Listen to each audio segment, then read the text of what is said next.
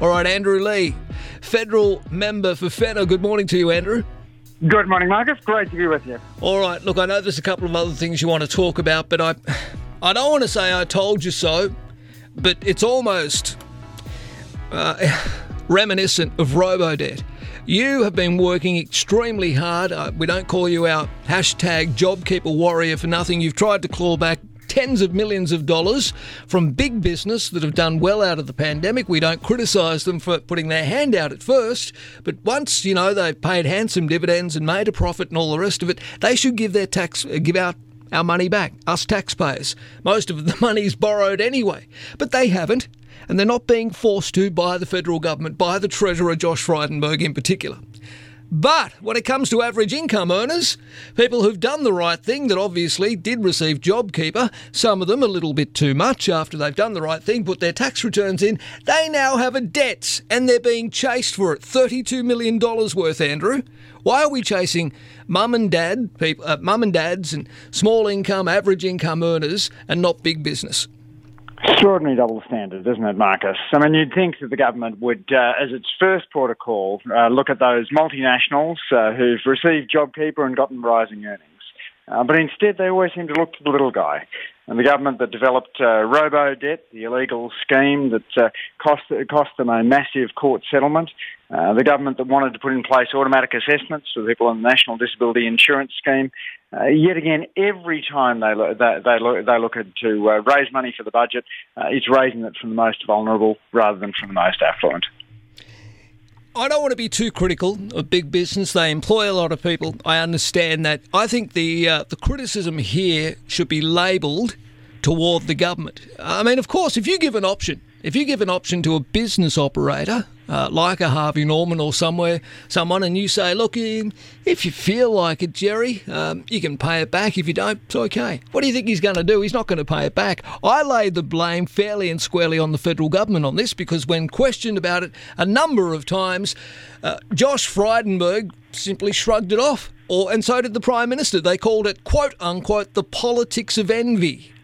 Well, I tell you what, Andrew, there'd be a lot of average taxpayers out there feeling pretty bloody envious, particularly those that received these debt notices. And it's not the politics of envy, as you know, Marcus. It's the politics of fairness, which is what the nation was built on. We're an egalitarian nation which prides ourselves on the idea of the fair go. And that's just being thrown to the wind by a government that's constantly as hard on the vulnerable as they are soft on the strong. All right. 10 million doses expected to be here by the end of the year. This Moderna vaccine has been approved. That is good. Better late than never. Just a quote on that for me, please, mate.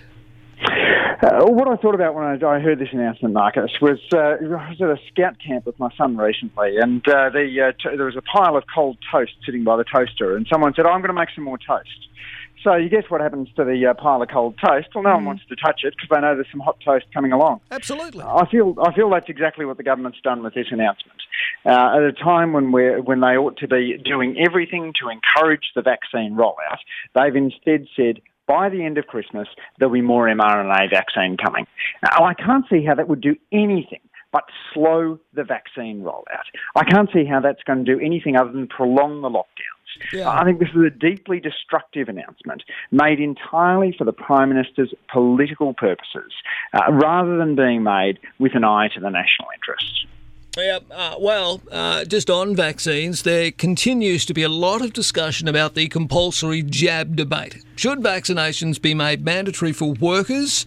Call them vaccine passports, call them whatever you like. There are some concerns, even within the New South Wales government. One of their MPs, Tanya Davies from Mulgoa, has gone a little rogue on this and gone against the health advice, suggesting, well, people should have a choice, Andrew, as to whether they get vaccinated or not.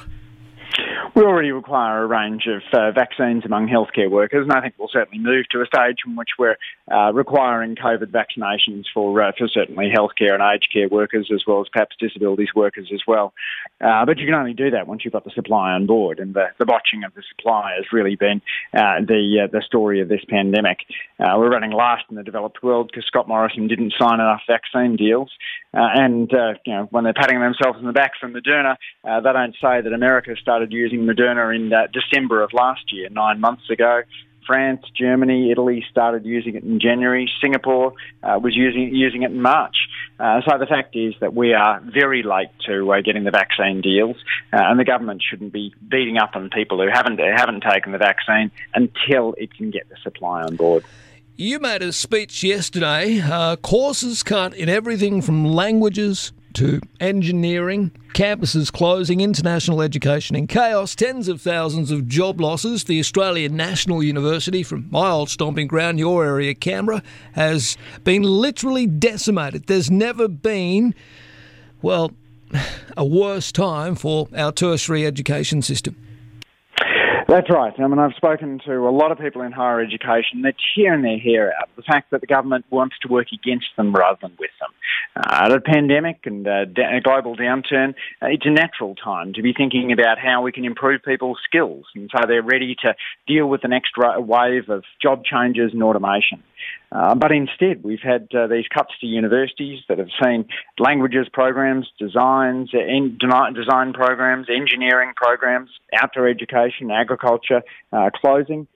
Some universities are closing entire campuses. Across the sector, we've got at least 17,000 job losses, maybe up to 30,000 job losses. That hits hard on regional areas, it hits hard on students, and it hits hard on Australia's ability to innovate, to deal with the technological challenges of the future.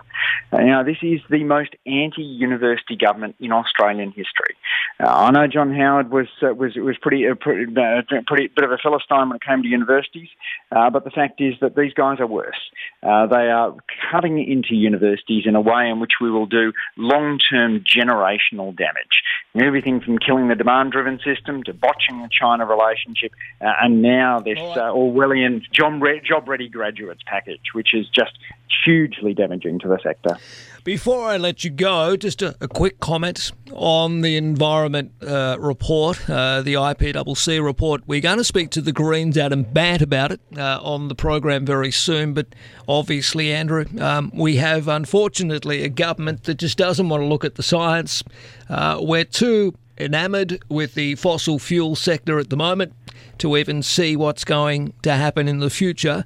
Look, I've always said on my program, of course, we're not going to, toss away coal tomorrow. We're not going to stop using, the resources that we have at the moment tomorrow. It needs to be a gradual transition.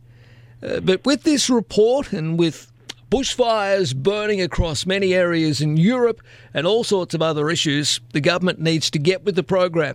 But yet we continue to have, in Canberra, denial of the science, obfuscation, and obviously in the reporting of our commitments, and we just can't agree on reaching a target because we're too attached to the teat of the fossil fuel industry.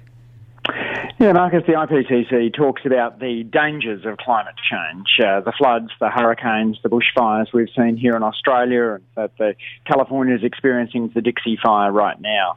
But what we also got to remember is the opportunities of tackling climate change.